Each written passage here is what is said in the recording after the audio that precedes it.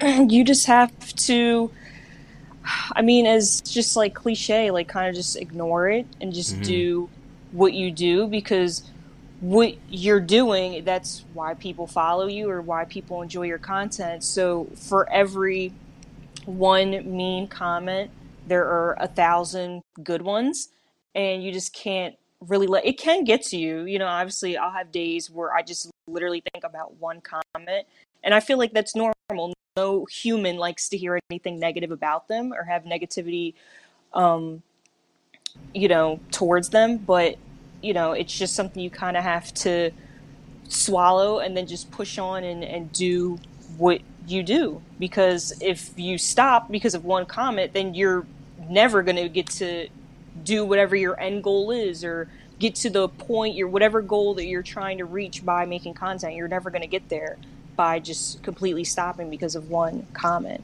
And if you just Hmm. think about it, it's what I always try to do is I think about, why did this person make this comment? Because this person, there's a person behind this account. It's not just a little monster or a robot. So I'm like, okay, they're either just trying to make me upset, they're a troll, or maybe they want to create content, they don't know how, and that's why they're upset. So that's the main thing that I'm like, okay, they're just a person and they're just trying to make you upset. So just ignore it and then just do what you have to do.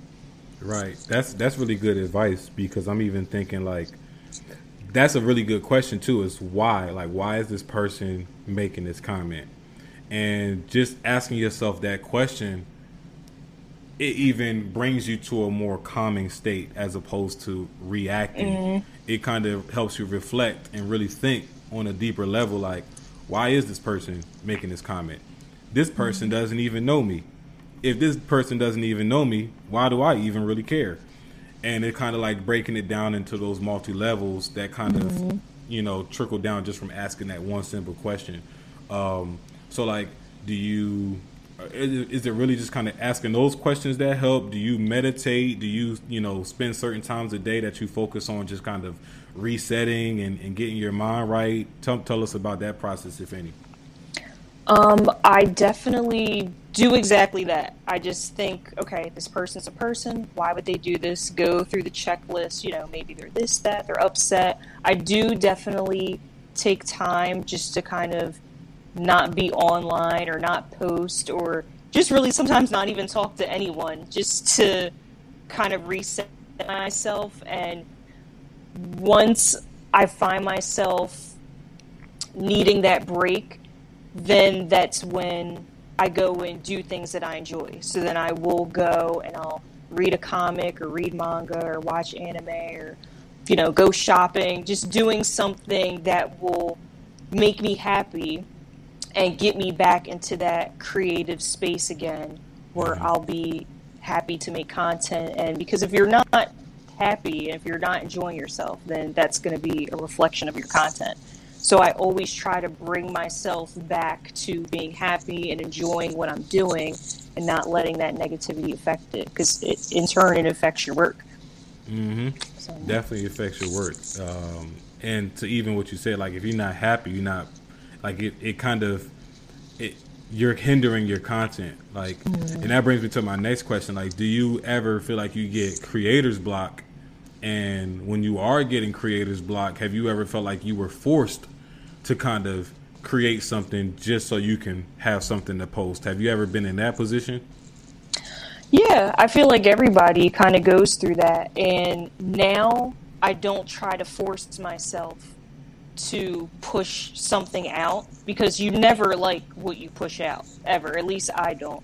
So once I feel like I'm getting into that space where I'm just having a block, I just go back to the things that I enjoy doing, like your hobbies, watching things or going out for a walk, working out. And because once you just sit there and you're just in this space of, I'm